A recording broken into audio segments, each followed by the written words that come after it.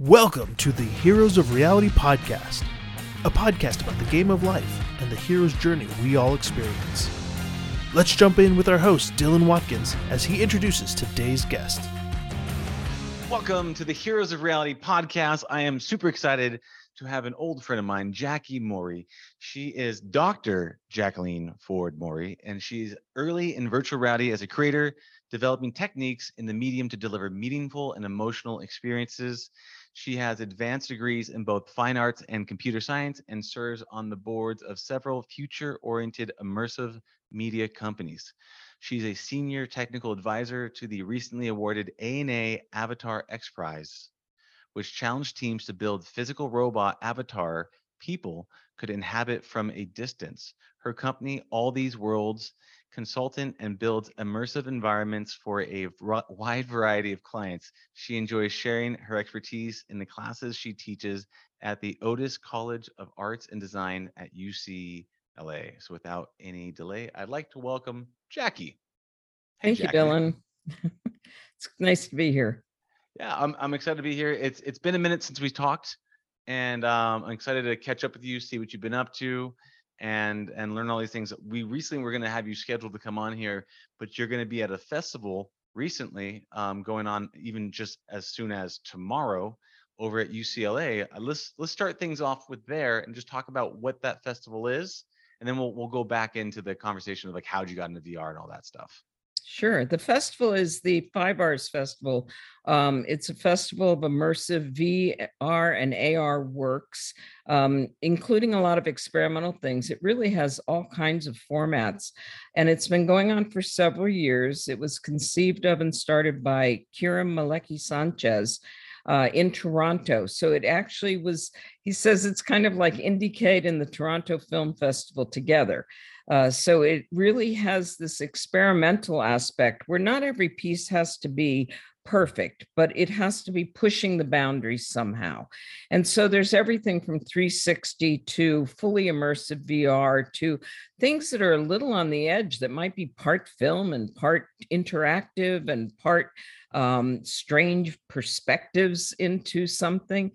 It's really, really unique. And they document everything. And so it is the best snapshot of the immersive content world every year that I've ever seen. And it's a lot of work. So it's been going on for about a week in Toronto. It's doing its LA one day tomorrow at UCLA. And so some of the creators from this region will be there to show their works and talk to people. My piece in that is a very simple piece. It is a kind of a historical autobiography. It is a virtual world that you can go into. The contents of the world are a house that I used to live in northern Florida. So a simplified model of a 100-year-old house with 7 gables and a big wraparound porch. And in that house was where I started with computer graphics. So we're talking about 1981, 82. I bought myself an Apple II computer around that time.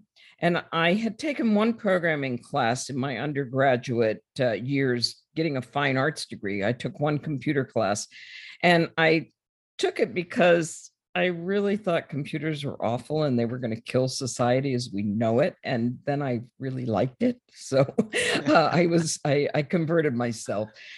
So I bought the Apple II when it came out, and I played around with it. I did some programming. I did some graphics programming with simple programs that were out then. And then there were a few graphics creation programs like Utopia Graphics by Todd Rundgren.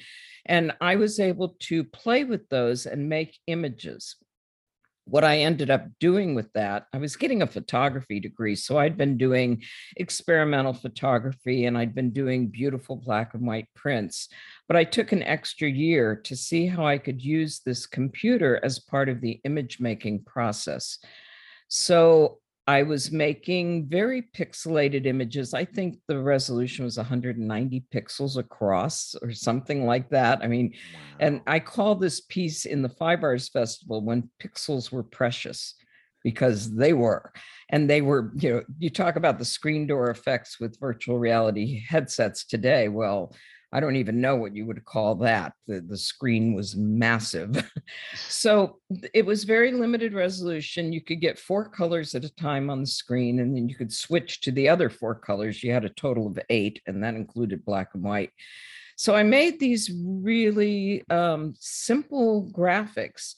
But what I did with them was take them into the dark room. I would take a picture of the screen, the monitor, which was very curved. So I would have to take a telephoto shot from the back of the room to flatten out that curvature on these old CRT screens.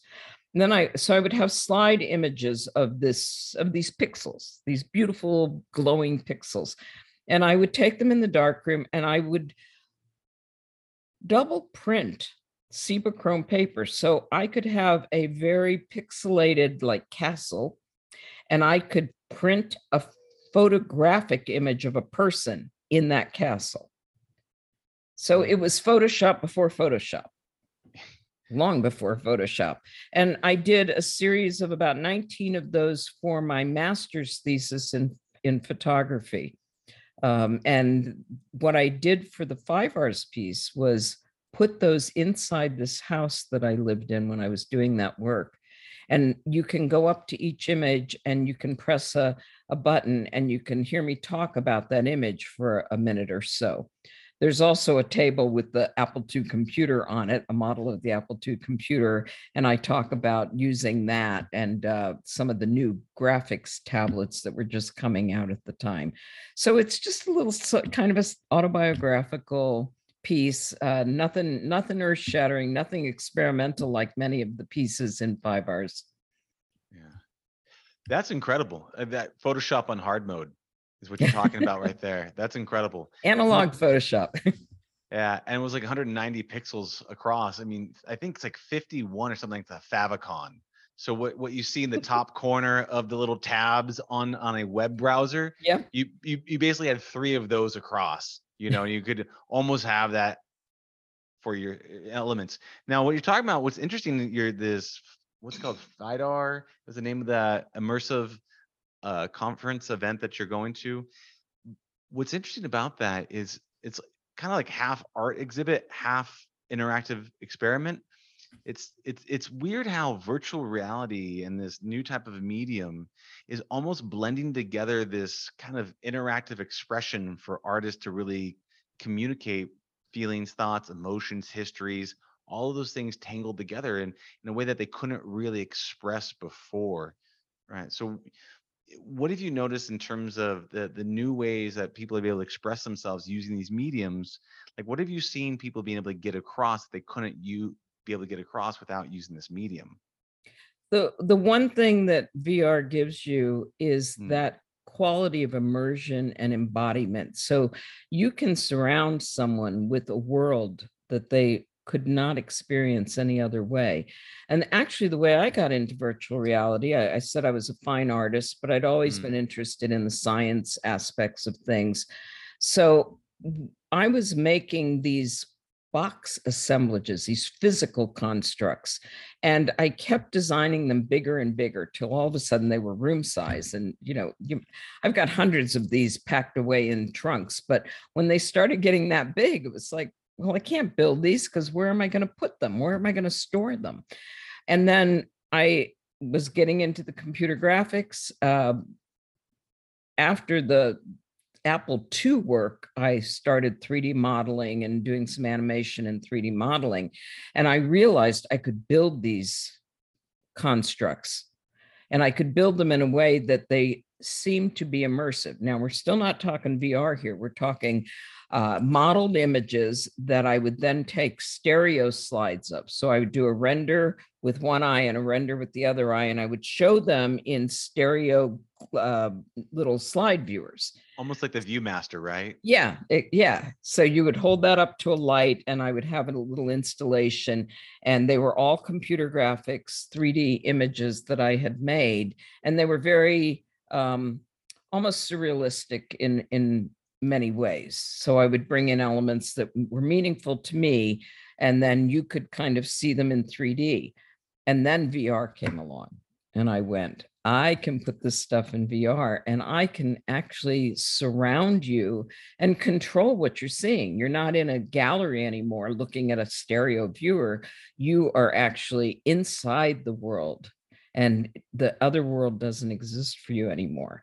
And for me, that was a way to control the experience so that what I was trying to convey was actually the center of that participant's world. Mm. Very Really, interesting medium for that. so being able to actually put someone into a perspective, put them into a feeling of as if they were that person or as if they were there.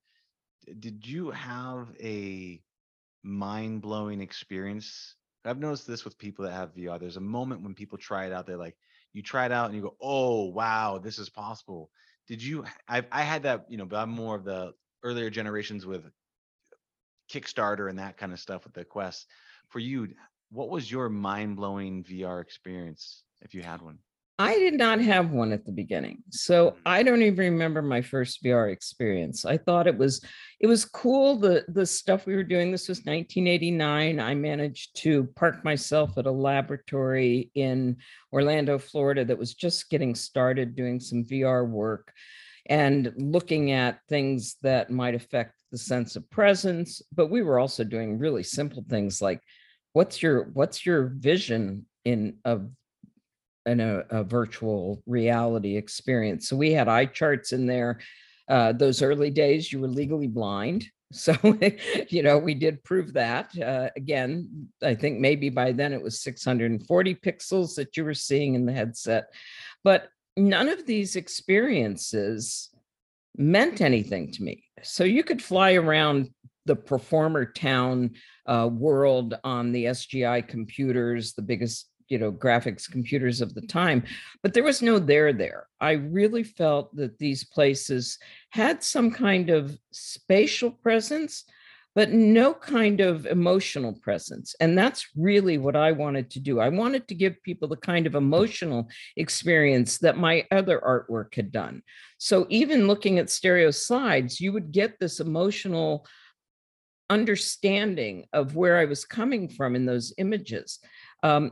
But VR didn't give me that. So I did my day work. We did, we built things like the office building we were in and did experiments of whether or not a VR representation of that office building would help with wayfinding better than photographs or better than a physical walkthrough.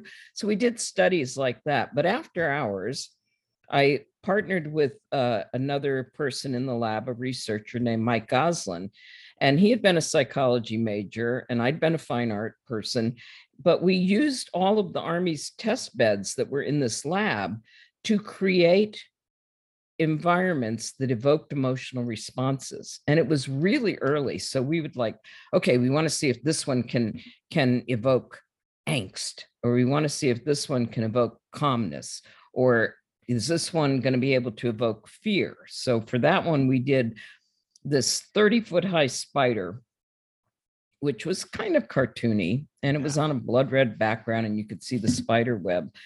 And mostly that wouldn't do much for you. But we played with a lot of psychological aspects that we knew worked. So one of the things we did was called entrainment. We had fully 3D spatialized sound with a device called the Convolvatron, and we were able to put a heartbeat into this environment, and we gave the spider 8 different states, and they could be randomly generated. If you went up to the spider, it might attack you or it might run away. It had 8 states. Each of those 8 states was tied to a heartbeat rhythm: slow, medium, fast. And we found that when the heartbeat was going very, very fast, people got very scared. We had people rip off the headset because they couldn't take it. They just couldn't take it. But, some of the other environments were a little more calming or haunting. And that is what we showed at the Florida Film Festival in 1992, 93. And that was the first VR ever shown at a film festival. It was called Vertopia. And so we had about 8 different worlds that you could pop into with a very expensive headset. It was a $100,000 headset by Envision, and we borrowed that, of course. We didn't buy it. And we had these test beds that the Army was doing. We were still doing a lot of coding to make these worlds. But we figured we were onto something when people had the reactions that we wanted them to have. And so that's been the trajectory of my working in VR for all these years, just trying to see what works, what are the things that we can use that we know of, maybe from other media, like cinema, like even narrative books, or from games. What are the things that we know will create a particular response if you do it well? And so that's what I've been working on. And then after that, it was more into multisensory stuff. So looking at haptics and at scent, and how those things can also enhance that emotional response that you have in a virtual world. With an emotional response, you've got something that's memorable. You've got something that may have meaning to people. And so to me, just having an empty environment in a VR thing may be cool, but it's not that great. So interesting. It sounds like what you stumbled on for a moment there was a virtual reality exposure therapy for a brief second, showing people spiders and having them jump out and rip off their headsets, and probably got a bit more desensitized to that over time.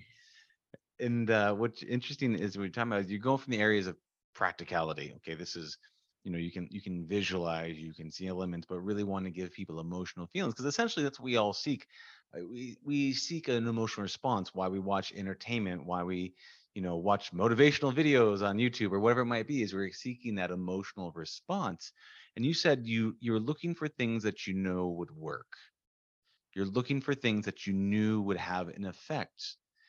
In your years of doing this, or decades in doing this, what have you seen as consistent patterns to create an evocative experience? What have you seen? Okay, if we do these types of things in virtual reality, this will almost guarantee to create an emotional response.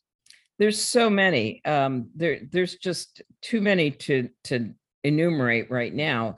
There are things that we get out of film. So when I did a very big piece at the Institute for Creative Technologies, which was a research arm of USC that I helped get started back in 1999. And I was there for 14 years as a senior scientist. And we had leeway for a few years to build a virtual reality world that would test out all of these ideas. And it's not just what happens in the world, although for the kinds of things we wanted to do, my team looked at psychological thriller movies. We went to Disneyland. We looked at, soaring over California. We looked at the dark rides. We looked at the things that really caused emotional responses in people. And we tried to extract what those things were. Now, Disney Imagineering knows how to do this very well. And there's some really great history about how they approach building these architectures of reassurance. So we stole from everybody. We stole from psychology. We stole from therapy. We stole from movies. We stole from, just how do you put people on the edge of their seat for suspense? And so we built this kind of pseudo military thing. It was you were a forward observer at night, and you had to decide if this abandoned mill complex across a river was being held by paramilitary forces or refugees. And you had to go through this long, dark, dank tunnel to get there. And there were clues throughout the tunnel that it could be one or the other. So it was about equal number of clues. One of the things that we learned is that the scaffolding, the way you go in, what you know when you go into a world really impacts the way you receive that world.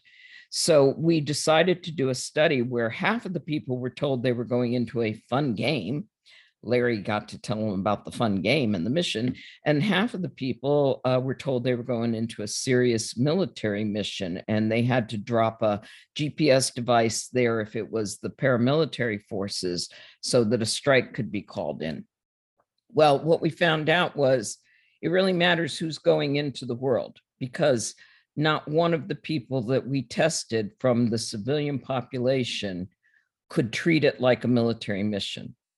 They just did not have anything in their background to do it that way. So we ended up having to take it to Fort Benning and have some soldiers go through it. And that was a little more successful. So you've got to match what you're trying to do with the population that you're giving it to. And this is a big problem with a lot of studies in VR. The population that they use for these studies is typically undergraduate psychology students who are 20 something. And that is not always the population that is going to appreciate what you're trying to do in your virtual world. So there's a lot of factors at play. So, who's going in? How do you prime them? Do you prime them in a way that they're going to understand what they're supposed to do and actually do it correctly? And then what are the cues that you give them in a virtual world? What are the attractors that make them look here or turn around? Is it a sound? Is it something that's moving over there?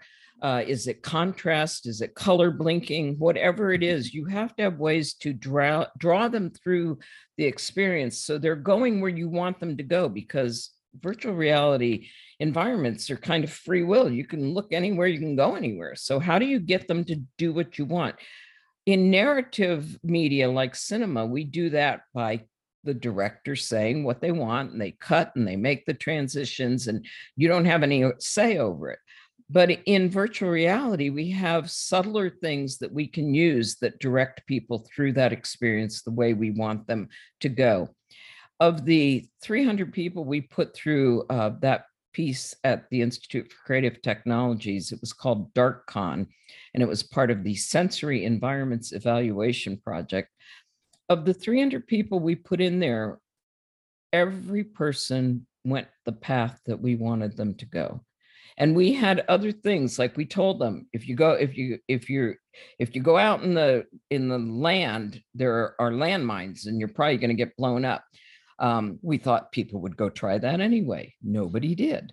We had a village up on the hill. So if they just wanted to, explore the landscape, if they went up to the village, they would be seen, and somebody would come out, shouting in Serbian, I think it was, or whatever we had. And you would get shot and your whole world would go red and tilt over. But nobody went up there either. So we built a whole village for nothing.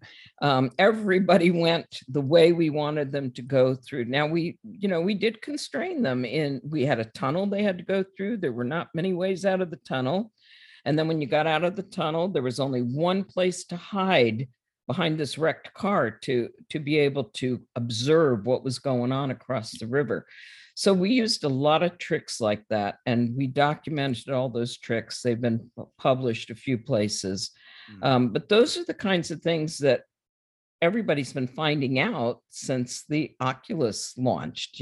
These are things that people are finding out, these same techniques and tricks, and it's starting to really make very, very excellent virtual reality.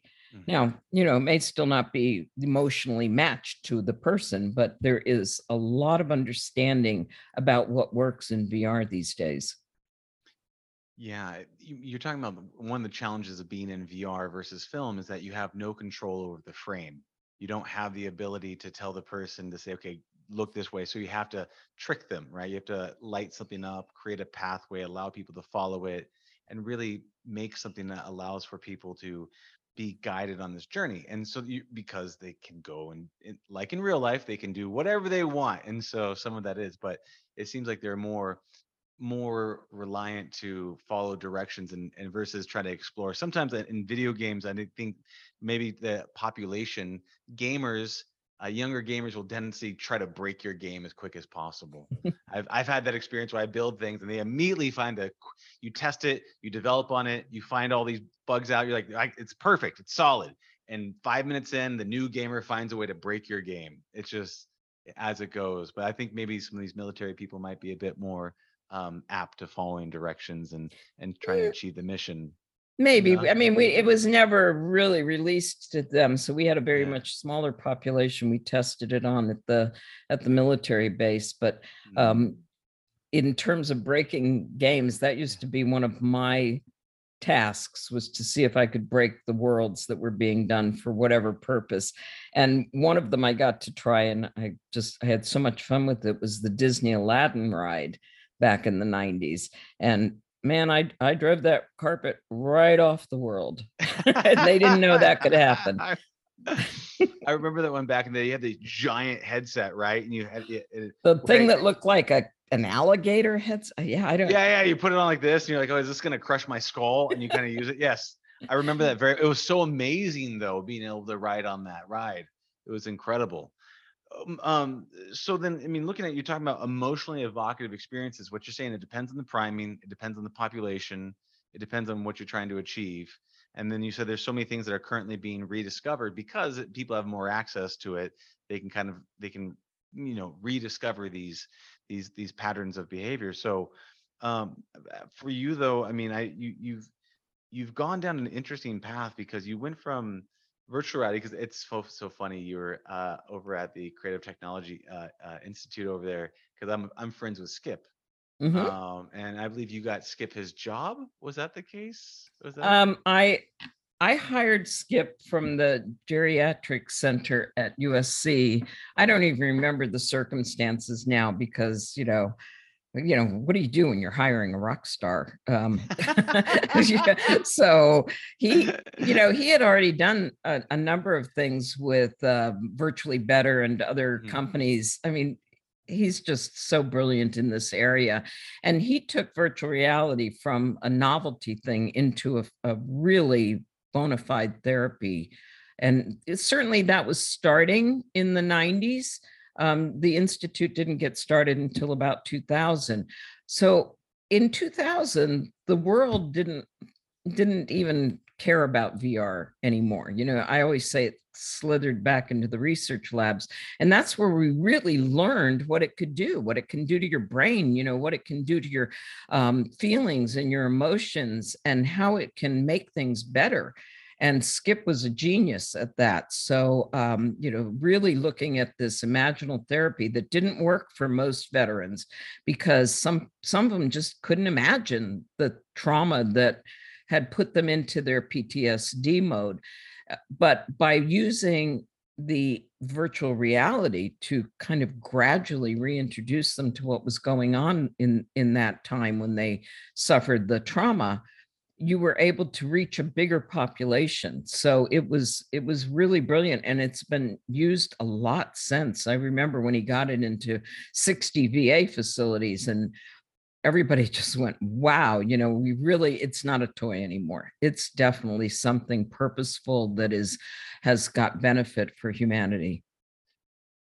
Absolutely. And when I was trying it on, I'm not a soldier. I haven't been to war. I haven't tried any of that stuff. But when I was at the institute over there with Skip, and he was demoing it to me, and there was the guns going off and the helicopters going off and all those things, I could feel my heart race, because you could feel those emotions about being evoked and having that feeling. And it's really interesting as humans. In order to get past our PTSD, we have to re-experience it. We have to desensitize ourselves to it. We have to kind of get to that place to kind of dig through that kind of muck to get through to the other side. How else have you seen, like you talked about it, now that we know the effects it has on the brain and how it can affect our emotions, has there anything else? You said, what do we now know about the effects that it has on the brain? Because you said this is the things that we figured out. Are there things that may be uncommon knowledge that people may not be aware of the effects that VR has on the brain? It can certainly be used to calm down, or put you in different brain states, different ways to entrain your brain to different kinds of EEG waves.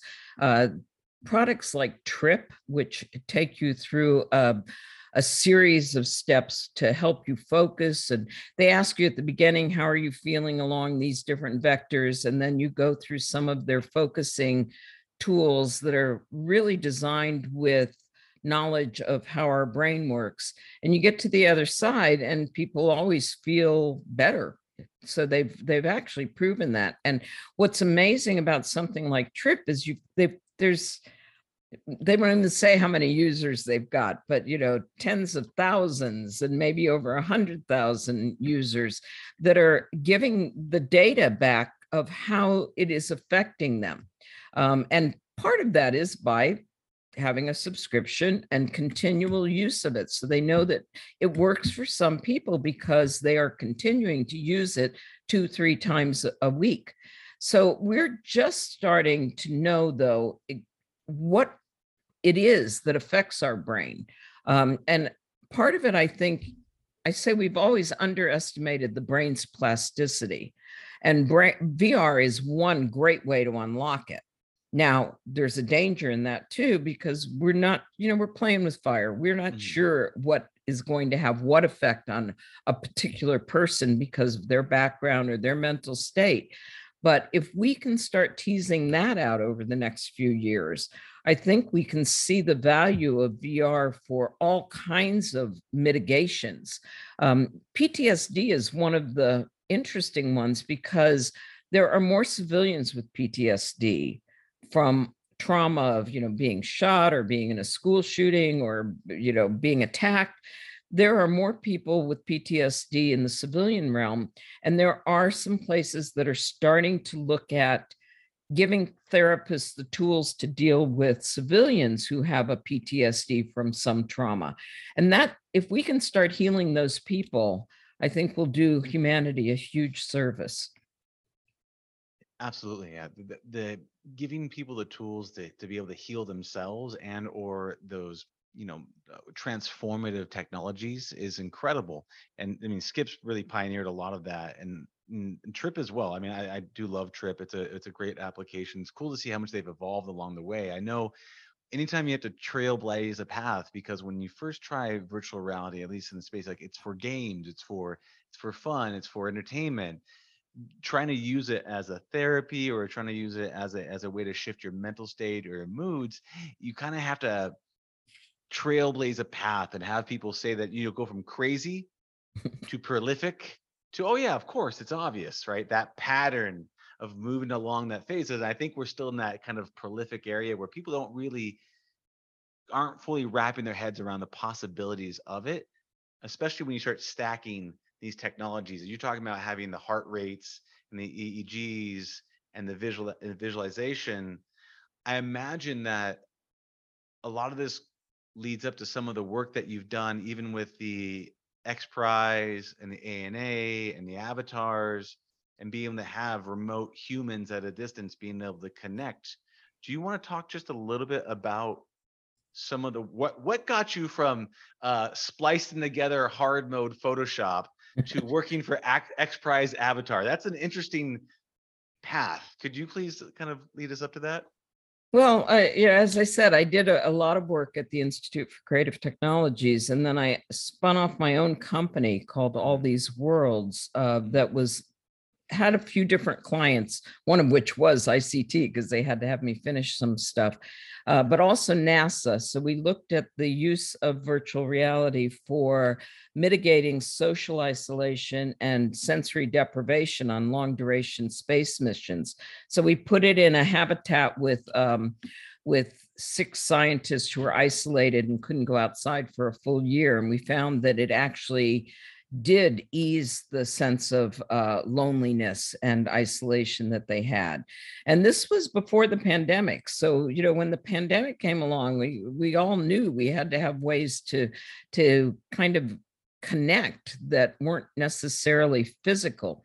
And one of the ways to do that, of course, is with an avatar in a social VR. So avatars have always been really of interest to me as a research thing. And I still think there's a lot of work that we need to do there.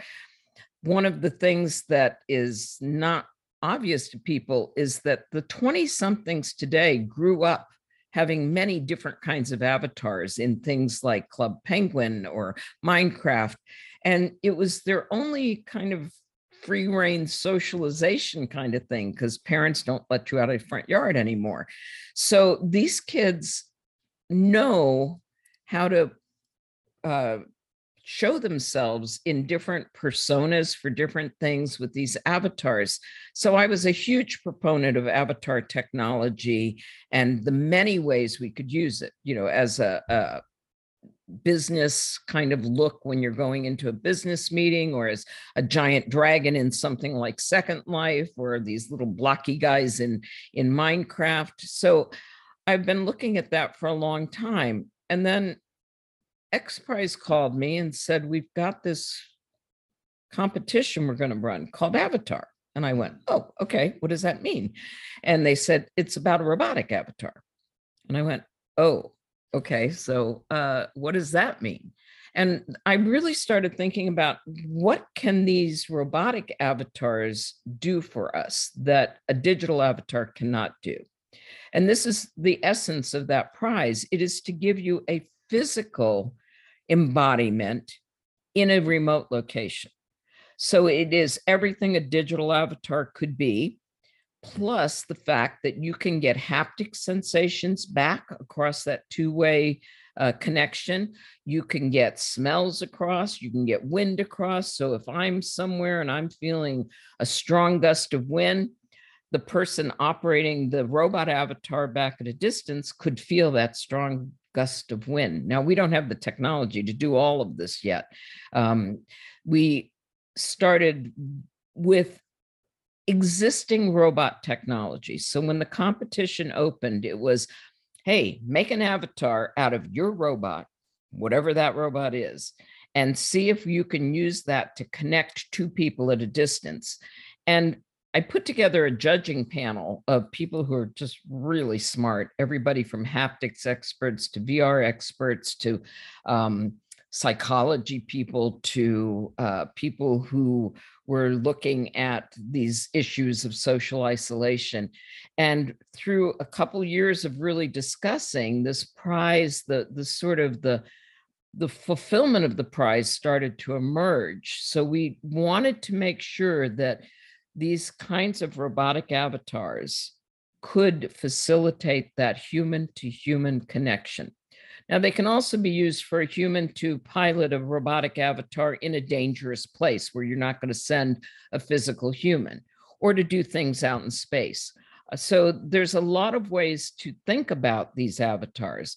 But what we centered on, especially since the pandemic was right there in our face, was, how do I hug my grandmother in her care facility? And there are people working on huggable robots. Most people wouldn't hug a robot because of liability issues right now. But if you could at least talk to somebody, hear somebody, really feel like they're there in some way, then you're starting along that path to where these kinds of robotic avatars could be useful. So as you said, we just finished that competition last week in Long Beach. If you go to YouTube and look for XPRIZE Avatar, ANA Avatar, you'll find a lot of videos. You'll find 17 and a half hours of live streaming that we did during the 2 days of the actual finals testing. This competition was funded by the Japanese airline ANA.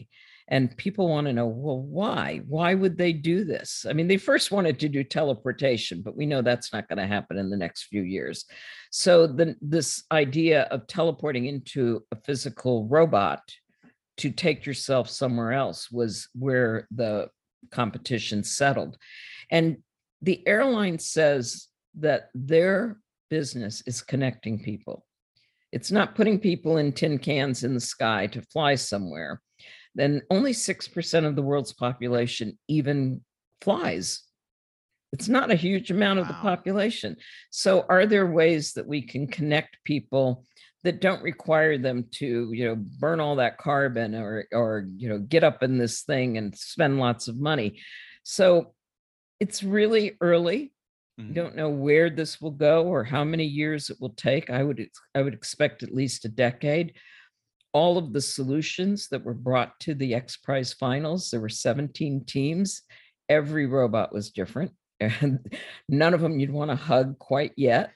But that wasn't the point. The point was, how can that physical operator station be set up so that when the robot is feeling something elsewhere, it's being conveyed back to you?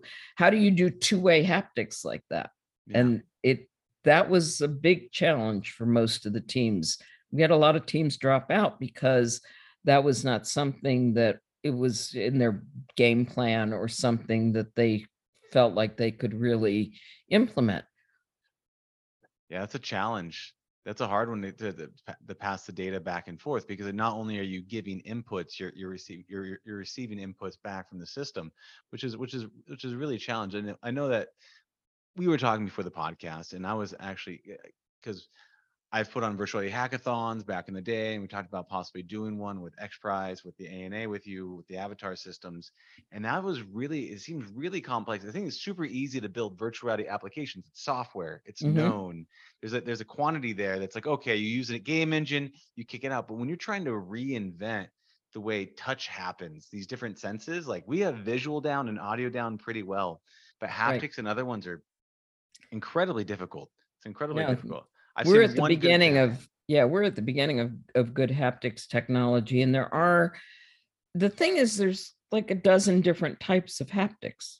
So there's different kinds of touch, and we have, different kinds of sensations depending on where on the body those touches happen. Our fingertips are very sensitive, and there are ways to get from what the robot's feeling on its fingertips back to something the operator is wearing at a distance. But other ones are really, really hard because, right now, most of the haptics are vibrotactile, Yeah. like the Tesla suit or some of these thumper backpacks. And that doesn't translate into a human to human touch very well. Not quite. I've seen one example, and it when I tried it out, I was like, it reminded me of old school VR, and the fidelity being, it was almost awesome. And I don't know if you've seen this yet, but it was years ago. Back in my day, no, I was at SIGGRAPH, right? I was at SIGGRAPH years ago. It was like 2000, probably 17 or something like that. And there was, what ultra haptics is, Mhm. right? Right. So anybody that doesn't know, it's a speaker that can send, I believe, some sort of sound that is Ultrasound. ultrasound that when it hits you, you get a sensation of touch, right? And so it's known as ultra haptics. And I was at SIGGRAPH, and there was a Japanese man who didn't speak a lick of English at the time, and I didn't speak any Japanese at the time, but he had two boxes, and in one box was a thing with an array, Mhm. which is a bunch of different speakers inside of here, but you could put your hand through it, and there was another box right next to it, and then inside there he had a thing called Pepper's Ghost Effect, which is a Mhm. way, if you go to Disneyland and you've seen the ghost at the Haunted Mansion, that's how you see those holograms. It's a way to do kind of easy AR effects. But he put a ball inside the center, right, in his box, and in my box, I saw the hologram of the ball. And then when I go to poke the ball with my physical finger, the ultra haptics would then translate that back to him, and it would cause his ball to move, which would allow me to see it. But then my finger and my box would be hit by the ultra haptics. It was still a really big screen door effect. But I imagine it was like, man, if this thing was only 1,000 times smaller, it would be getting down to that pixel level, and it just wasn't quite there yet. And since I was like, this has got to be huge, this has got to go everywhere. But since then, I've never seen anybody use that. Have you seen anybody do Yeah, I that? remember that exhibit at SIGGRAPH, and it was one I actually took pictures of because I was impressed. And I've gone over to Japan and seen some more of that kind of haptic Yeah. stuff. I believe, and there's some announcement this past week or so by a company, I believe it's called Ultra Haptics. So I think they're starting to get a little bigger handle on it. And I don't know enough to talk about it Okay. technically, but again, That's coming from one direction. The vibrotactile stuff is coming from another direction. The SynTouch electronic skin comes from another approach. And all of these things are going to somehow be integrated so that we get that full picture of touch. And we don't have it yet. So it's like the 190 pixels. So we don't have a good resolution for touch at this point in time, but there are a lot of brilliant minds working on it. There's a conference next week or in early December called Smart Haptics, where a lot of people will be talking exactly about that. The research hours being put into this are just amazing. And so we're going to see advances. It's super fascinating. And it's also, when you stack it together in a way that it works, it can be mind-blowing. Dr. Brandon Spiegel has a book called VRX. And then inside the book, he has an example of actually having an out-of-body experience where the haptics hit his body and he has a VR headset on. But because there's a camera behind him and they do haptics on his body, they then juxtaposition and put him behind his own body. He feels like he's forcefully ripped out of it. He feels like he has an out-of-body experience using a combination of haptics and VR. And he goes, and he felt like, oh my God, that's not even me. That sense of disassociation, your body can't even deal with the fact of this, not being able to put two and two together. So you gotta get all those pieces together. And I do feel like we are, as a humanity, as a civilization, we are always playing with fire. We don't know any of this. We're constantly setting ourselves on fire. What do you see in terms of, because I mean, you've been through the through line of where we're at with this. What do you think is around the corner with this stuff? What do you see coming up? Probably not teleportation, as you said. It's not quite there yet. But what do you see as just around the corner in terms of this technology being viable? I think we have to get to a point where the technology is stable for a while for mass adoption. I mean, right now it's so esoteric and so costly, and there aren't that many headsets out there, even with the Quest 2.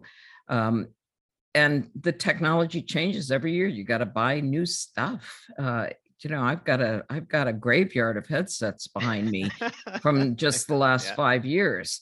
So that is not conducive to mass adoption. So it's got to be easier to use. It may not be a headset. It may be, things like Mojo Vision, this sort of contact lens that they're working on.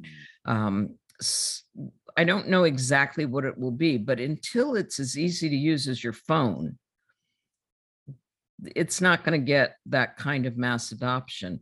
I do think even with the technologies we have now, we're going to see more and more uses for it, whether it's for pain mitigation. So, like the burn patients who are distracted so that they're not having to take as much morphine during bandage changes and that type of thing. There are really good medical uses for VR. There are really good meditation uses for VR. There's great games for VR. But again, they're all very niche. And if we get it out there, like Skip's doing with the veterans, like many medical centers are doing for pain distraction, then it's going to find those kinds of uses. We need more. And one area I would like to talk about a little bit is, what artists are doing to push this technology, because from the very beginning, the artists did stuff that the engineers, the tech people never thought of. So in the early days of VR, some of the most amazing work that came out was from people who were doing it for an artistic purpose or for a narrative purpose or for a drama purpose. So people like Brenda Laurel with Placeholder that was done at the Banff Institute. So Banff sponsored 9 different VR artists, or they weren't VR artists then, but they were afterwards, to come and use their facilities, their engineers, their computers, and make really interesting VR. So we saw some of the most experimental but meaningful VR come out of that program. And there were your artists in Europe and South America who were also just grabbing onto this technology and pushing it and pushing it. And I remember talking to people at the research lab I was at, can't we do this? Can't we do that? And they would like, no, well, maybe, maybe we can do that. So artists, and this is another reason to go back to the 5 Rs Festival, pushing for experimentation. You're not always going to succeed, but those things that show promise, that are meaningful to people, are going to be adopted, and that just enhances the whole vocabulary of this new medium. So I think artists are really good at pushing that, and we need more artists doing that kind of stuff. And until it becomes meaningful for people, they're not going to get in it. You know, there's a lot of statistics on people who've bought headsets and then they put them away after 3 weeks and they don't use them anymore. Well, that's because there's nothing that is working for them. So once you've played a few games, you know, maybe Beat Saber is going to keep you in your exercise routine, and Trip might keep you in a meditation routine. But what about the rest of the people? You know, what's there? Is there education we can put in there? Is there connectivity kinds of things that we can do to enhance global connectivity? All of these things, you know, is there a way to bring more insight into climate change or some of the other UN goals for sustainability that they have? And there are people starting to work on this now. So one more thing I should mention is the Virtual World Society, which is an organization of VR for good, or XR for good, or any immersive thing for good, that was founded by Tom Furness. And Tom Furness was one of the original founders of this technology. So back in the late 60s and 70s, he was a young pilot at Wright-Patterson Air Force Base who was working on heads-up displays for fighter pilots because they couldn't look down and see all of these different instrument panels. So they had to have it up in front of them while they were flying the plane. And that became the basis for AR. So, you know, about the same time that Ivan Sutherland was working for the military, doing his first heads-up display in the Sword of Damocles is what we usually call it. Yeah. So back that far, there were visionaries that were looking at the future. And of course, Ivan Sutherland wrote about the ultimate display, which was actually, instead of messing with pixels, we're messing with atoms. And we're putting together a chair you can sit in. We're putting together something you can actually feel and touch. Well, Tom has started the Virtual World Society, which is free for anybody to join. And we are looking at projects that are doing that kind of good. I happen to be on the board. There's some other really wonderful people on the board. We give out a couple of awards every year for people that are really breaking boundaries in this technology to use it for good. So I would encourage everybody to go to the virtualworldsociety.org and join and become part of the community. We're looking for ideas for projects. I don't know where it's going to go. We're just sort of getting to a critical mass of people right now, but we'd love to hear ideas from people on what they think they could do to make this meaningful for a larger part of humanity. Yeah, absolutely. I mean, that's the whole thing. We are literally designing our own future. We are building it. We are creating the technology, and we are not only creating technology, we are living inside of the technology. And so it's kind of, in order to build our own utopia, we have to actually get together and say, okay, this is an intention. So I love that. It was called the worldsummit.org. Can you say that address again? Virtual World Society. Virtual World Society. VWS, yeah. Virtualworldsociety.org. And that's incredible because, being able to create that. And it's so funny. Artists are wonderful and terrible for engineers, right? Because they don't have limits. They have no limits. And an engineer is like, how do I make that? What line of code do I need to write? And how many lines of code do I need to make that happen? But when you imagine, I often say that like entertainment has sold us a fantasy that then technology tries to live up to. And so these artists imagine these things, and the engineers have the grind to try to make it happen. But you need to be able to push those limits. You need to, it's very hard to both imagine it and then create it at the same time. So I think that's incredible. Have you, we talked about these amazing use cases for VR for good, or XR for good. Have you seen any ones that are really innovative, or anything that stands out to you that kind of makes you go, wow, I didn't realize that was possible? Anything that stands out for you? Well, I think there are a lot of them, and I think again we're not totally sophisticated on them yet. There are Yeah. some really interesting things for education. Mhm. There are people doing things that are not even practical, but make you think. So artists like Kevin Mack, who are putting these sort of beneficial sentient beings into their virtual reality procedural artwork that'll just blow Wow. your mind, but really putting us on a path to where we may have these kinds of experiences where we do have these amazing beings in there that can make us think about things in a different way, in a future-oriented way, and a future we want, not a dystopian future, but a future that can be beneficial for Yeah. people, that can give people more creativity, more intrinsic motivations, rather than, oh, I've got to survive to eat tomorrow. You know, I can, if all the needs are met, if we can Mhm. get to that point in humanity, then we can start creating the creative human race. And I think that that is going to be a future I want to live in. Well, on that note, what is your? Because I mean, you've been in VR for a minute.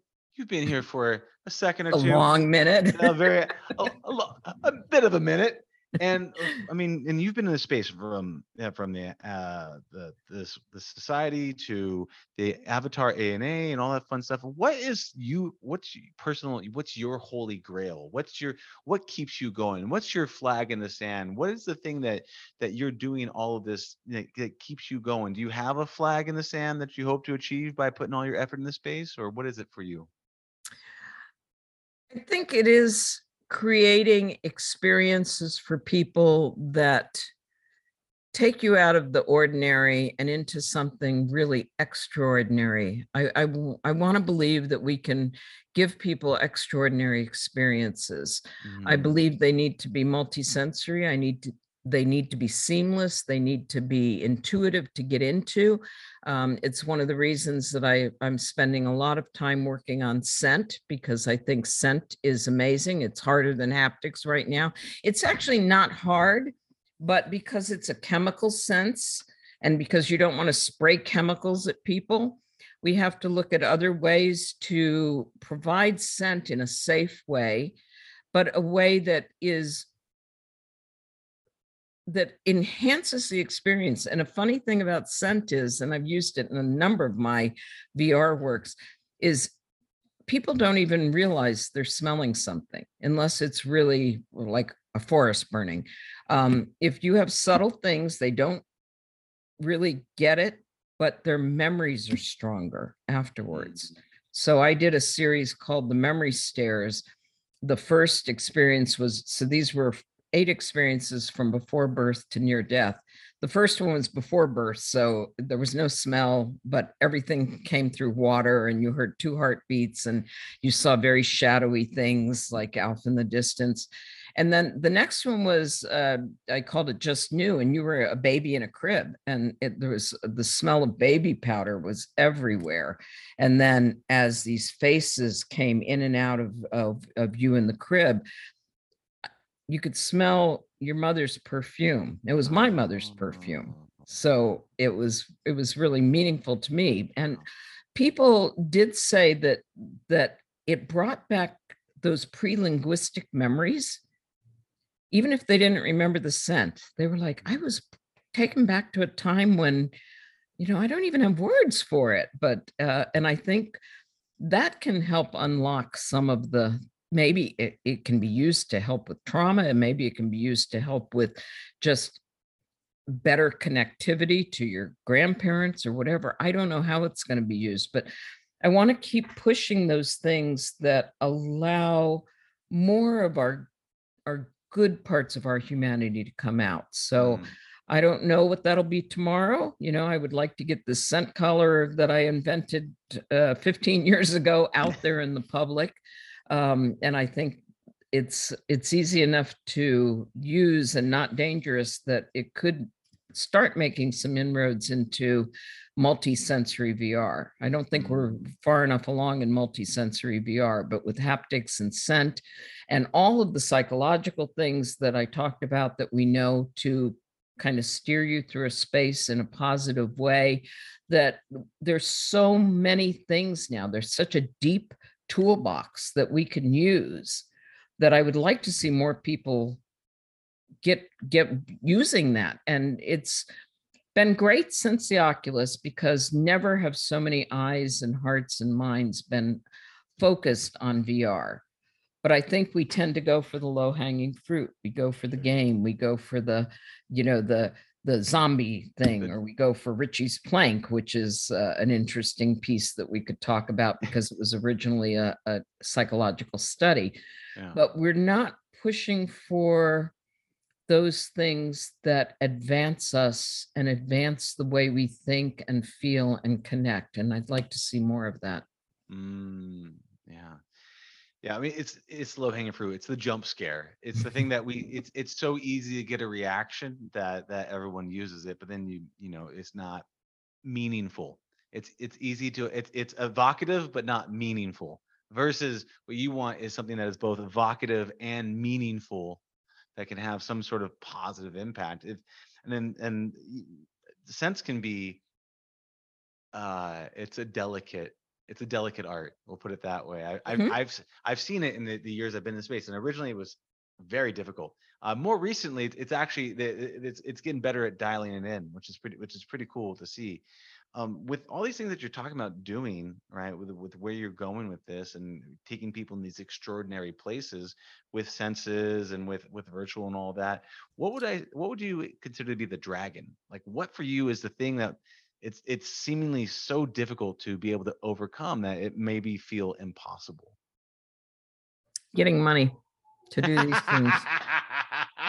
I mean, I really think it is a huge dragon, because if I was of a certain gender, age, whatever, in the last 5-6 years, I could have gotten funding. And that doesn't really pan out for a lot of female founders. It's really unusual. There are some that are very successful.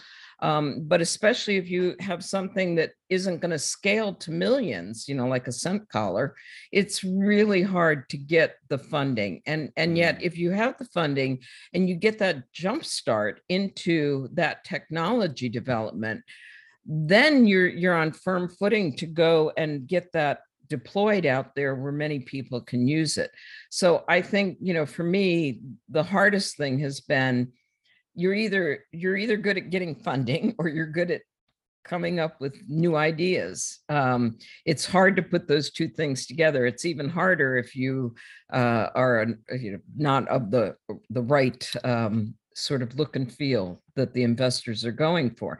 Investors sometimes they're very smart, and sometimes they're very dependent on, what's my ROI going to be? And can you give me that in 2 years? Well, we're looking at technologies that are not a 2-year win.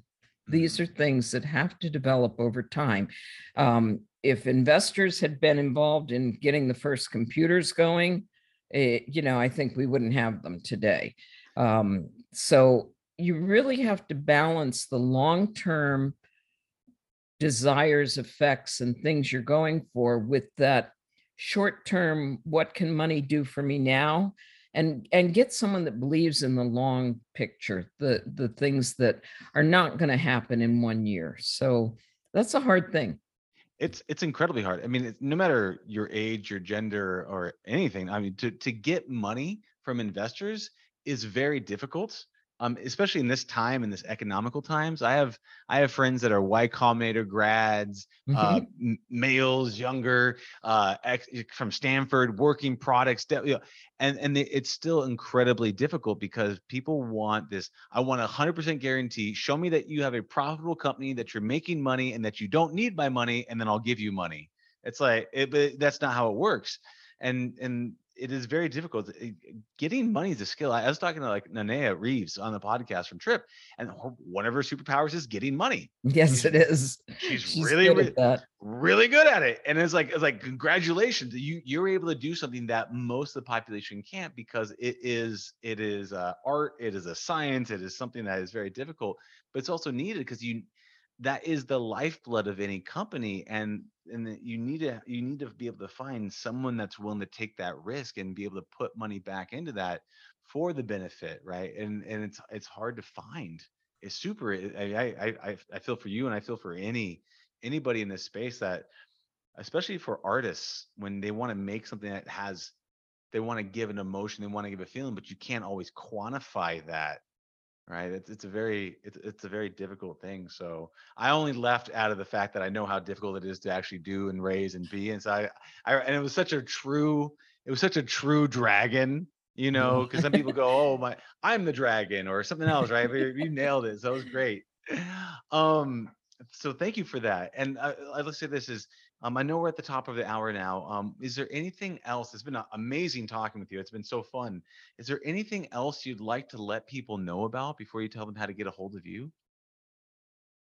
Wow, we've talked a lot. We've covered a lot of things today. I would like to see better distribution channels for these meaningful VRs. I think that's a really hard thing right now, because you either have to go somewhere, and certainly the location-based entertainment places could be hotspots for this. Right now, they're more into novelty and sort of the shock value of or fun value.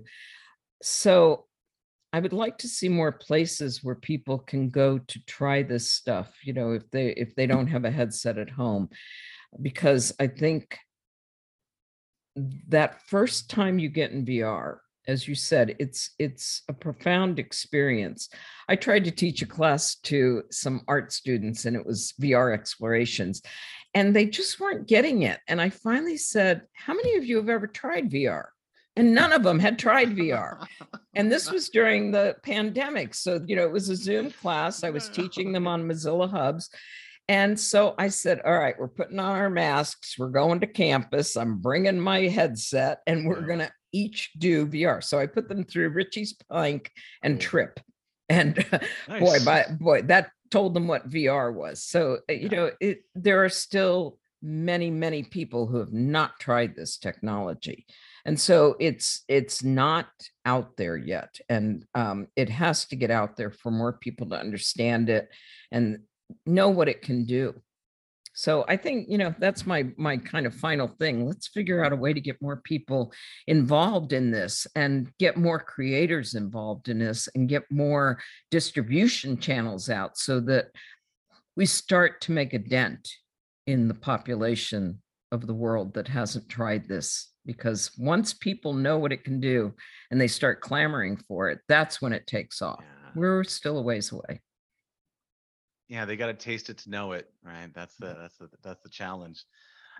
Jackie, it's been incredible, and I totally agree with you on this one. The world needs more of these evocative, meaningful experiences, and they need to be able to get it to more people. And the more that we can make this more widespread, the more impact, the more opportunity for artists and other people to have an impact using this medium. So I think Absolutely. It's incredible. With that being said, if people want to get a hold of you or find out more of your work, how do they do that? I have a couple websites. So if they go to morie.org, MORIE.org, that is kind of a repository where I throw lots of my artwork. Mm-hmm. And a few things about VR there. That master's thesis that is now in a VR house is in there. I think there's a little video of the VR piece.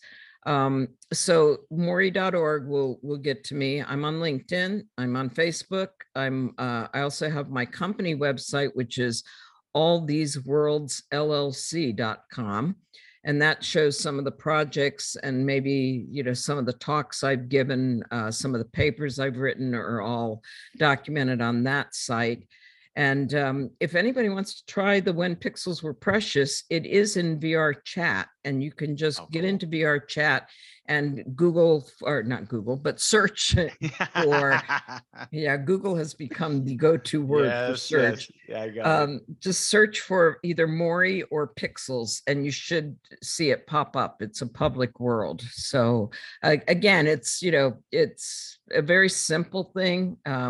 You can make too many of those talks about the images talk at the same time, so we haven't foolproofed it yet, but you can at least see the pictures and hear what I have to say about them. So that's a few ways to reach me.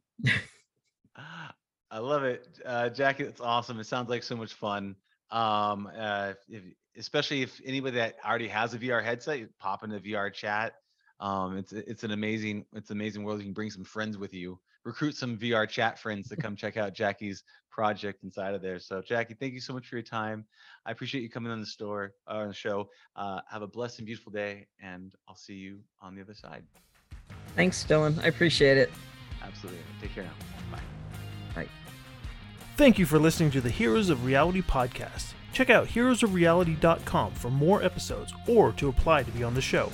If you're interested about becoming a coach in VR, check out Dylan's Becoming a Master Coach in Virtual Reality course at heroesofreality.com/VR coach. Thank you for listening, and we'll see you on the other side.